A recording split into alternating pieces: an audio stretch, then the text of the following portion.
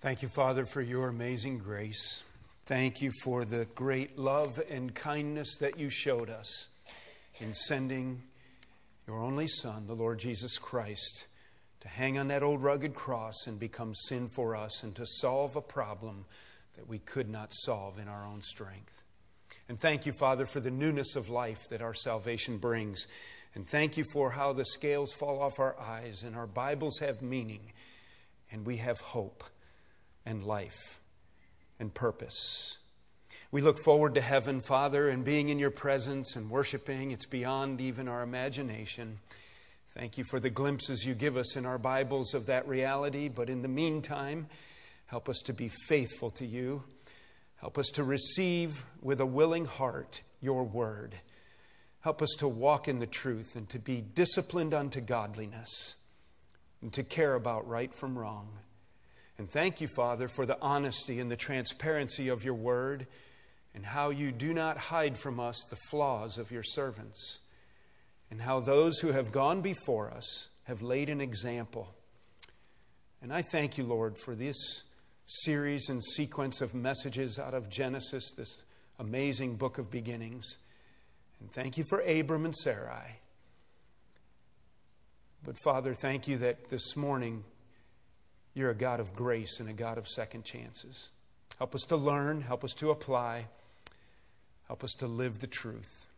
It's in Jesus' name we pray, anticipating that you will speak to us, encourage us, and change us through your word this morning.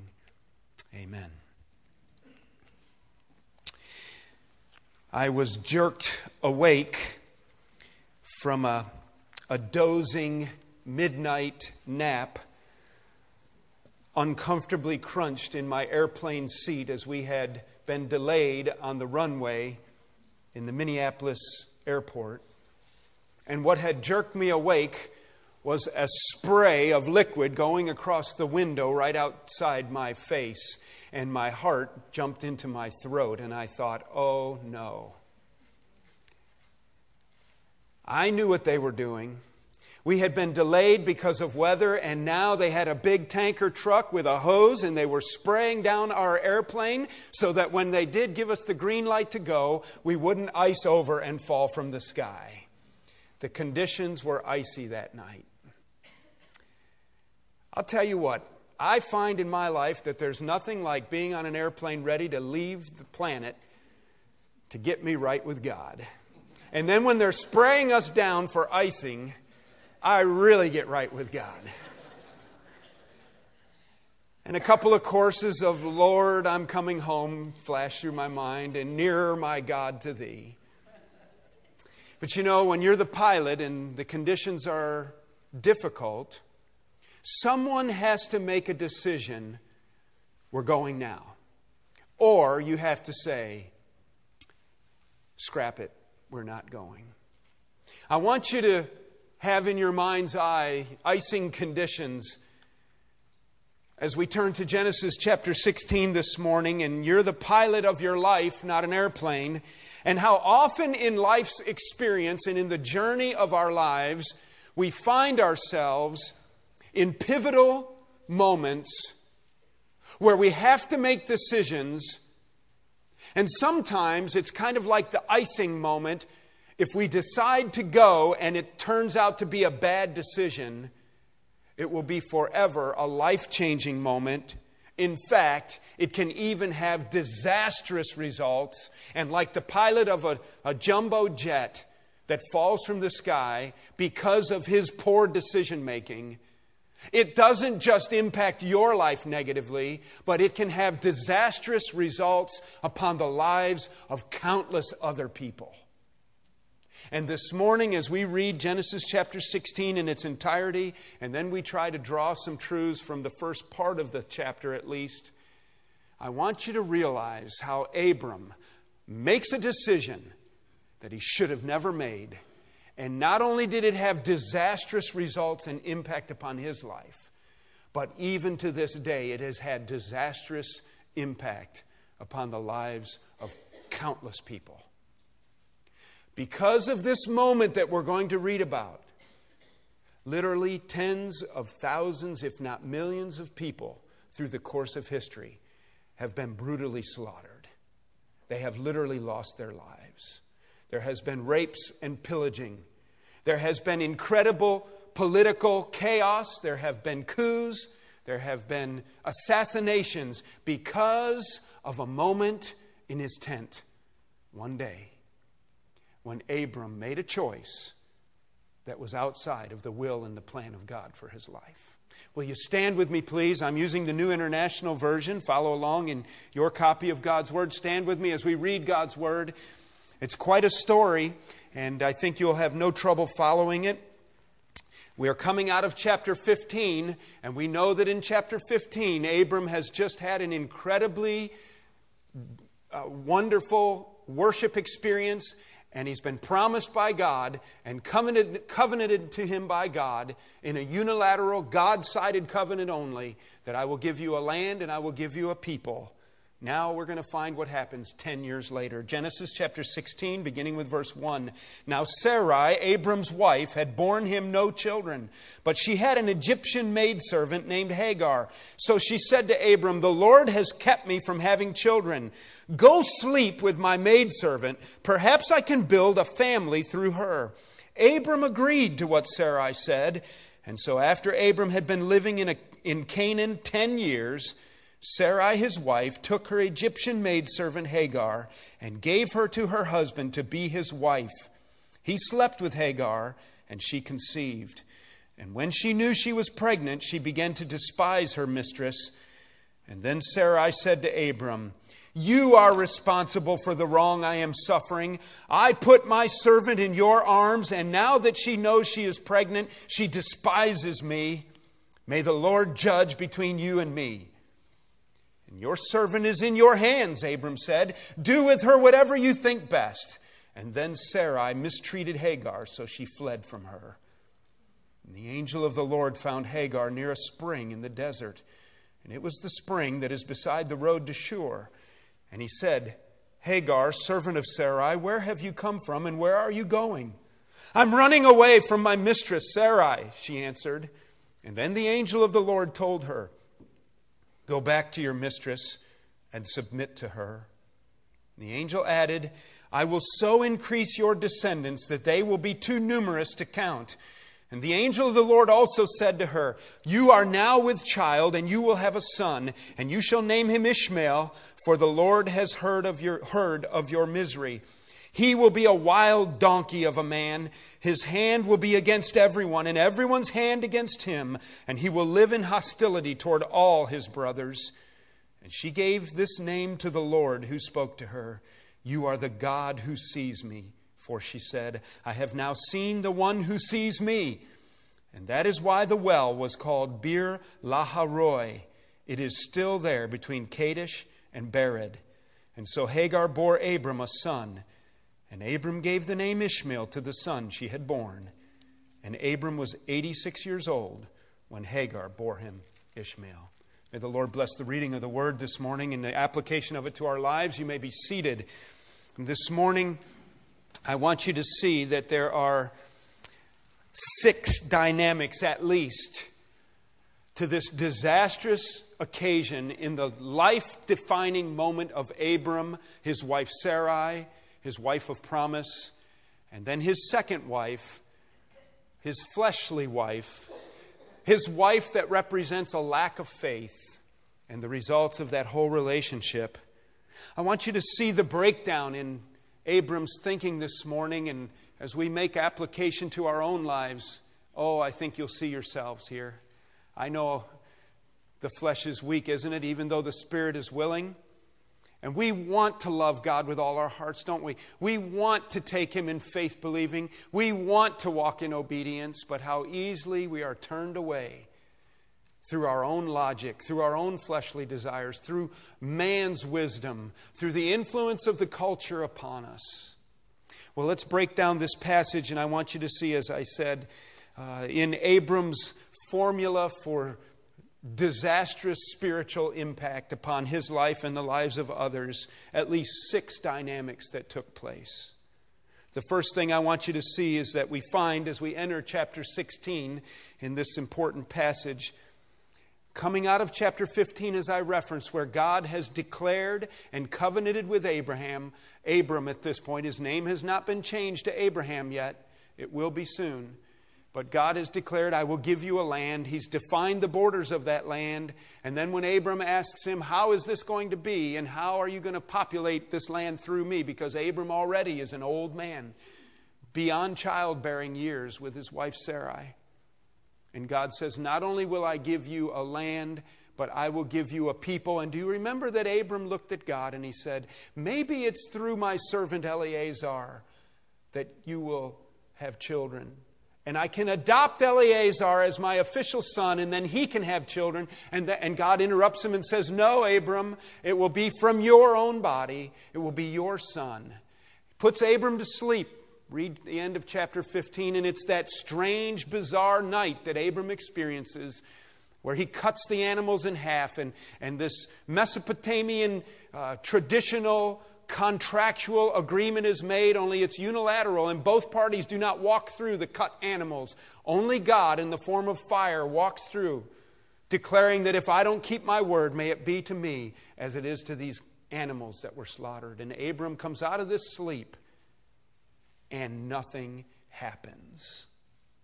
You ever been on a spiritual high point in your life? You ever made decisions to follow after God? You ever been at camp or a retreat? You ever had the stirring of the Holy Spirit in your life, and you know that from then on everything's going to be different, and then you go home and nothing changed? You still wake up to the same wallpaper.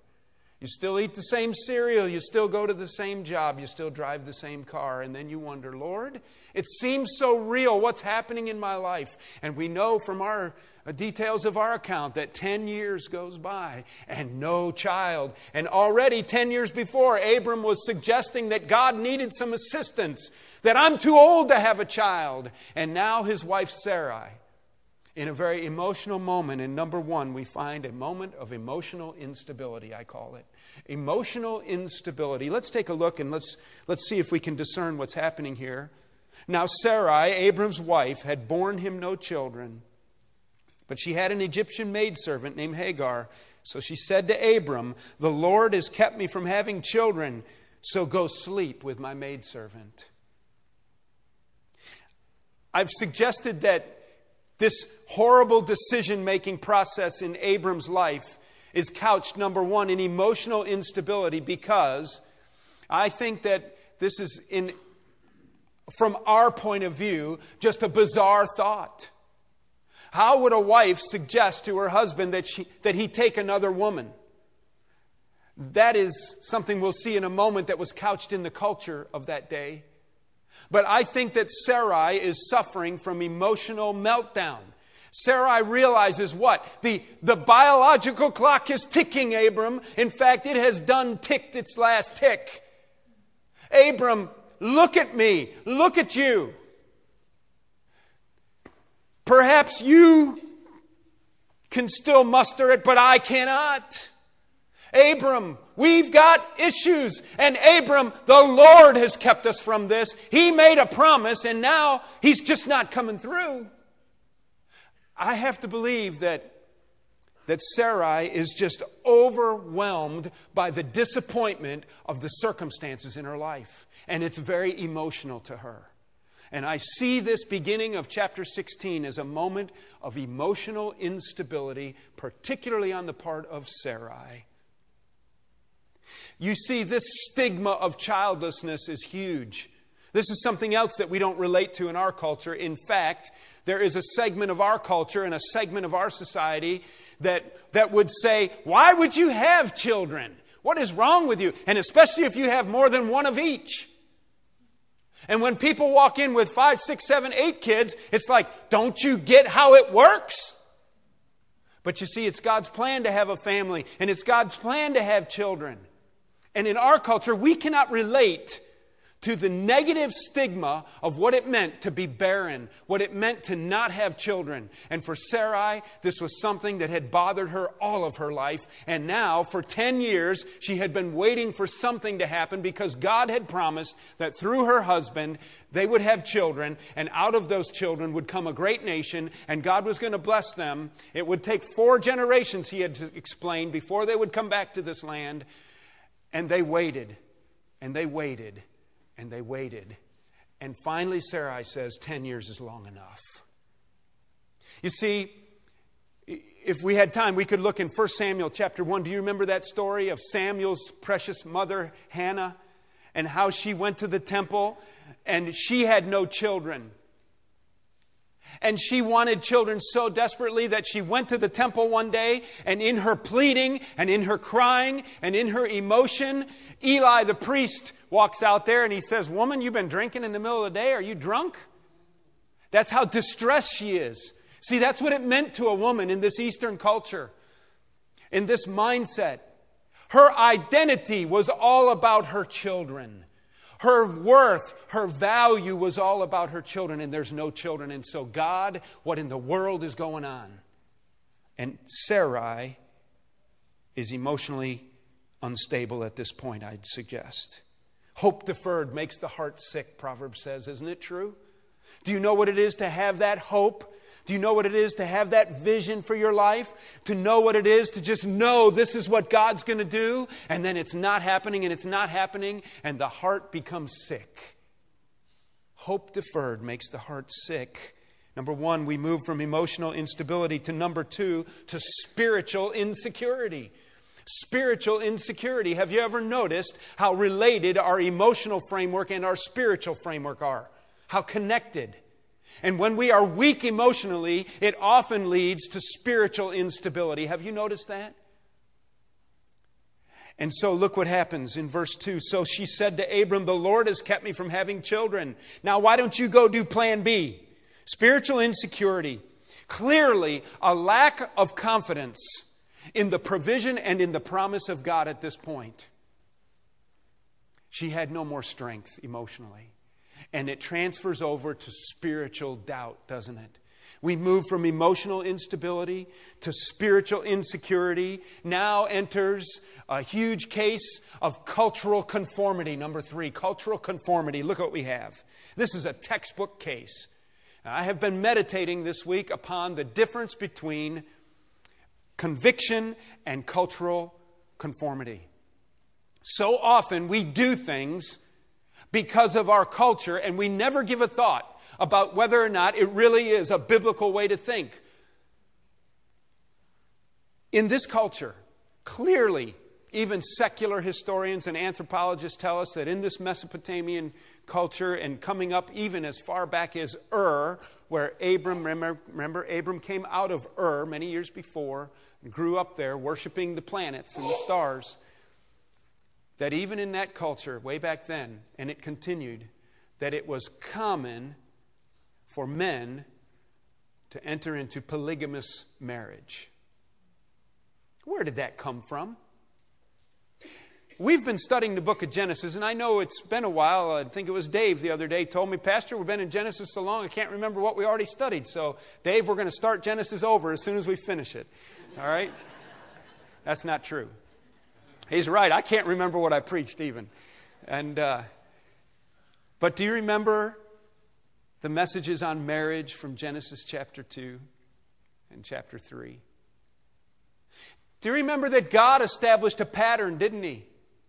And He established a pattern that it would be one man and one woman for life. He even reiterated that, remember, on our cultural issues series that go back to Genesis from Matthew, that when Jesus was confronted on the issue of divorce, what did He do? He quoted Genesis. He said, "How is it from the beginning? How is it from the beginning?" The pattern was set, one man, one woman. And you know what happened? And I guarantee you this was a man's idea. I think I need a wife who can cook or who can look or whatever better. Right? And somewhere along the line, some guy says, "Honey, let me introduce you to wife B." And I don't know, maybe this was out in the country somewhere. He was still dragging cavemen, living in a cave, dragging her around by her hair or something. But this is not God's plan. Don't you know that? Don't you know that there is nothing in the capacity of a wife that is designed for her to accept or tolerate her husband being with another woman? You know that, don't you? There is no capacity for that. We're not wired that way. But the culture says it's fine. And even though we don't have the pattern in Scripture, we do have multiple examples in Scripture. And one of the questions I will ask God is, how come you didn't give 11th commandment that said, thou shalt have only one wife? Because isn't it interesting that there is no declarative proclamation condemning polygamy in Scripture? There's not. And we do have multiple models of even God's people entering into multiple marriages. David did it. What did I tell you this week, Janet, when I was looking at it? He had 7 wives. King David had 7 different wives. Had over 19 sons alone. Plus with concubines besides that. What is that all about? I'll tell you what it's all about. It's about being just like the rest of the world around me. It's about something that becomes so culturally acceptable that even the church and even God's people become benign to it. And so Sarai, in her planning, looks around and said, my body can't produce it. And for some reason, and this is why I think she was under emotional duress and on a spiritual downgrade, and that the time frame of 10 years passing without God moving or evidently speaking during this time had gotten her so empty to the point that she just wanted to see what God would do. And so she begins to scheme this idea. And we enter into this polygamous relationship, and you'll notice that it didn't take Abram long to agree, did it? Well, honey, I never was waiting for you to suggest that. And I think that Hagar was much younger than Sarai. Evidently, she was a servant girl that they had picked up in Egypt. Interesting how that was out of the will of God, wasn't it? How a decision many years before brought a person into their life that many years later would negatively impact their home front. Interesting, isn't it? These skeletons in the closet. But what we see in Abram, number 4, is we see marital passivity, don't we? We see marital passivity. Let's read it again. The Lord has kept me from having children. Go sleep with my maidservant. Perhaps I can build a family through her. That's what the culture does. That's what other people without children do. But other people hadn't been given the promise. And Sarai, I think, is rationalizing as well. God promised that through you we would have children. He didn't say anything about me. And Abram agreed to what Sarai said. There's no evidence of stopping to think. There's no evidence of a prayer life. There's no evidence of saying, and by faith, Abram took Hagar to be his second wife. It just says Abram agreed to what Sarai said. So after Abram had been living in Canaan 10 years, Sarai, his wife, took her Egyptian maidservant Hagar and gave her to her husband to be his wife. He at least tidied it up a little bit, didn't he?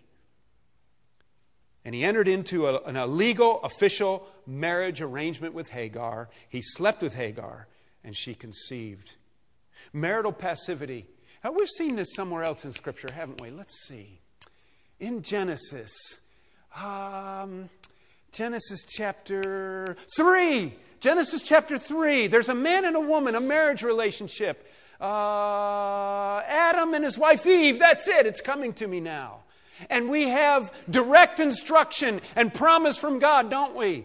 And don't we have, what did Abram listen to his wife Sarai? Adam listened to his wife Eve. Adam was silent and passive. Abram is silent and passive. Sure, honey, anything you say. Sarai took Hagar and gave her to her husband Abram. Eve picks the forbidden fruit and gives it to her husband Adam. Got to get my A's straight here. Abram willingly and knowingly participates in something he knows is not of God. He knows it. I know he knows it even though the text doesn't say it. I just know. Just like we know Adam did what? He knowingly and willingly participated in that which was outside of the perimeters of God's will. And it ended up in disaster. Incredible disaster. Great, irreversible consequences. An incredible short-circuiting of God's plan of blessing for their lives. Well, we move from this table set with emotional instability that developed into a meal of spiritual insecurity. We now look around at the cultural conformity, and we find that there's also seasoned in the whole thing this marital passivity, an unwillingness of the man to stand up to his wife and say no. And in fact, he's very complicit in it. I think that in his flesh, this idea greatly appeals to him, of course. Fifthly, we move into what I call sexual infidelity. Verses 4 and 5, we've already read them. Abram does this act of impropriety. It is not God's plan. It is not the pattern that God established. It is not the promise that God gave to them. And as I've already referenced, there is no wife who is designed with a capacity to deal with this process. And so we see that the marital passivity, which moved into sexual infidelity, now results into relational immaturity that is off the charts. Notice the responses of the different parties now. He slept with Hagar and she conceived, verse 4, second part, and when she knew she was pregnant, she began to despise her mistress. First of all, we see in Hagar the living out in full color of the truth of Agar in Proverbs chapter 30, verses 21 to 23, where it says, under 3 things the earth trembles. Under 4 it cannot bear up. A slave when he becomes king, a fool when he is filled with food, an unloved woman when she gets a husband, and a maidservant when she displaces her mistress. One of the wisest men who ever lived said, the world can't hold up under this dynamic. And so as soon as Hagar finds out she's pregnant, she's like, na na na na na na, na na na na na na. Look at me. She's married to the man of promise. She's now bearing his child, and she despises her mistress. Notice the relational immaturity from servant to mistress. She had nothing to do with it. It was only because of her mistress that she was able to be blessed and have a child. She evidently was in a circumstance where she wasn't going to be married. Not only does she get to get married, she gets to get married to the boss. And now she's part of the promise ultimately. But Sarai, look what happens. And when she was pregnant, she began to despise her mistress. And then Sarai said to Abram, you are responsible for this. Wait a minute, woman. If I thought of it, I didn't say it. Technically, she's right, isn't she? Technically, if there were no Abram, there would be no Ishmael. You talk about relational immaturity between Sarah and her husband Abram. You now have a 3-cornered relationship that is just crazy. A servant despising her mistress. A wife despising her husband for doing what she said to do anyway.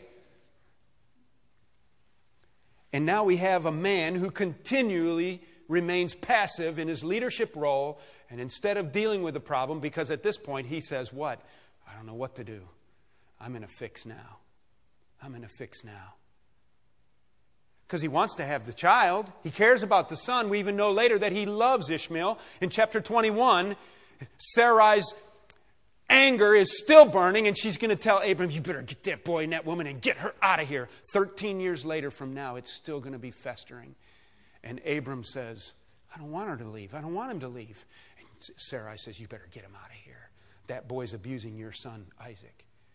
I mean, it is just, you cannot overstate the mess that Abram is in right now.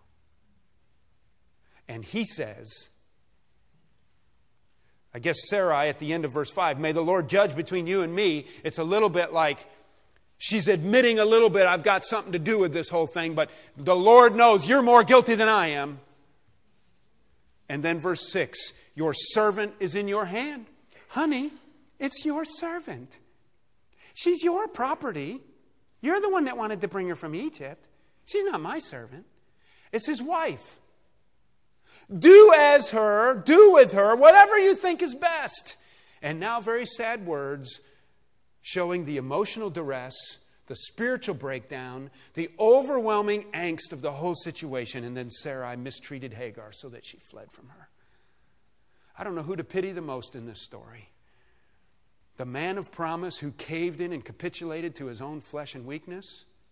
His pitiful wife whose biological clock had ticked beyond ticking. And she was just trying to do what she thought was right and didn't have the leadership and the protection and the stamina from a husband to stop her from nonsense. Or this pitiful servant girl, Hagar. We don't have time to read the rest of the story. We'll pick it up next week. Let's make some application. We know that Hagar ends out. There are two words, basically, that characterize the rest of the story. Number one is this angel of the Lord appears to Hagar out in the desert. She's evidently heading towards Egypt. And he tells her to go back and submit. Humility, word number one for the rest of the chapter. And hostility, because from then on, we've got Ishmael involved in the picture. And he's a wild donkey of a man. We'll talk more about Ishmael and his descendants in the days ahead. For today, you need to understand that this is essentially the Arabs. Particularly the Palestinians, for one thing. And even to this day, nobody wants them. They're half Jew, half Arab, and nobody wants them. They don't have a land, and there's nothing but fighting going on in political chaos. And I'll tell you something. You wonder where they came from? Here's where they came from, right here. They sprang from Abram's loins, out of the will of God. How do we apply now as we shut down? I think there's a couple things from this important passage. I don't know how it struck you in the few minutes. I've, of course, been meditating all week on this passage and studying, reading. But obviously, a theme of this passage is summed up in the word waiting. Abram and Sarai got tired of waiting on God, didn't they? Oh, man. Come to the pastor's study now if you want modern day application. And many a tear has stained the oak desk because they stopped waiting on God and decided to work their own plan.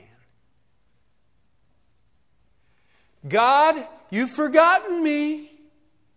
You know, I don't understand it all, and I don't understand why the Lord does a lot of what He does.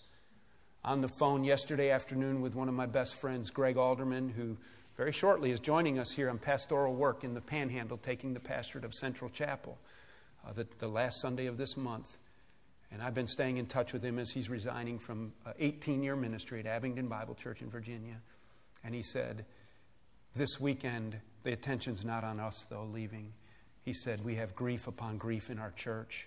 Have you heard in the news the two young people at Virginia Tech that were slaughtered mercilessly and murdered? It was off campus, but it just happened first part of this week. One of those girls grew up at Abingdon Bible Church, lives in Lexington. Her father's a state police helicopter pilot. She was brutally murdered and abused. And I've been thinking, why did the Lord allow that? Why does the Lord allow sin and the decision-making of scum like that impact His people? I don't really have an answer. I just know that God doesn't control us to the degree that He takes away choices, does He? And I do know that God uses these things to break us, doesn't He? Have you ever noticed that God never uses anybody without breaking them? Why does He do that? And it occurred to me that there are two tools that God uses to break people. Number one is suffering, and number two is waiting. I think there are two key tools in God's tool belt that He puts to work in us to make us and conform us to the image of Christ and to drive us to our knees and to beat pride out of us, because aren't we so proud and arrogant and selfish, foolish? And He knows that our hearts are so hard and so sin prone and so difficult that if we don't get beat down or learn to wait upon Him. Psalm 37:7, you ought to mark that verse down. Psalm 37:7. Be still and wait patiently for the Lord. Lord, I want to tell you something. Don't mess with my family and don't make me wait. You know those feelings? I hate to wait. I'll do anything to avoid a line at Walmart and a line at the U.S. Postal Service. Can't stand it. Drives me off the edge. One clerk there, waiting in line. You talk about your pastor turning ugly and nasty and ungodly, coming this close to having to resign his position. Why? Because I have to wait on somebody. I have quit going to Sheetz because I literally cannot stand to wait behind somebody who's buying lotto tickets. It drives me crazy. And the clerk's taking care of them forever. And all I need to do is leave a $20 bill and I can walk out. Yeah. You say, Pastor Van, you got some spiritual issues. You're right. Number one, God often asks us to wait. God often asks us to wait, and very few things are more difficult and frustrating spiritually. Listen, you need to get Psalm 37:7 slapped on your mirror in the morning. And we'll understand that God is at work in our lives when He calls us to wait. How many people have heartache and brokenness because they've stopped waiting on God? Number two, husbands. Husbands, it is very important for us to listen to our wives. I do not want to draw the application out of this passage that a husband should not listen to his wife. Some of the best counsel I ever received is from my wife. And I thank God for her.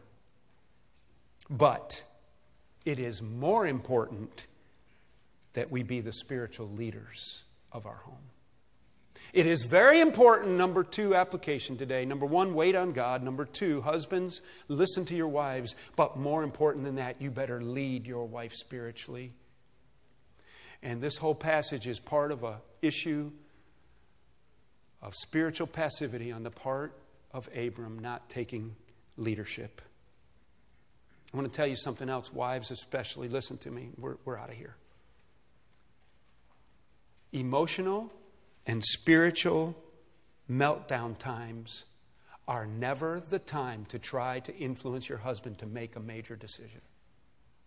In times of emotional and spiritual meltdown, wives, do not go after your husband to try to make a major decision.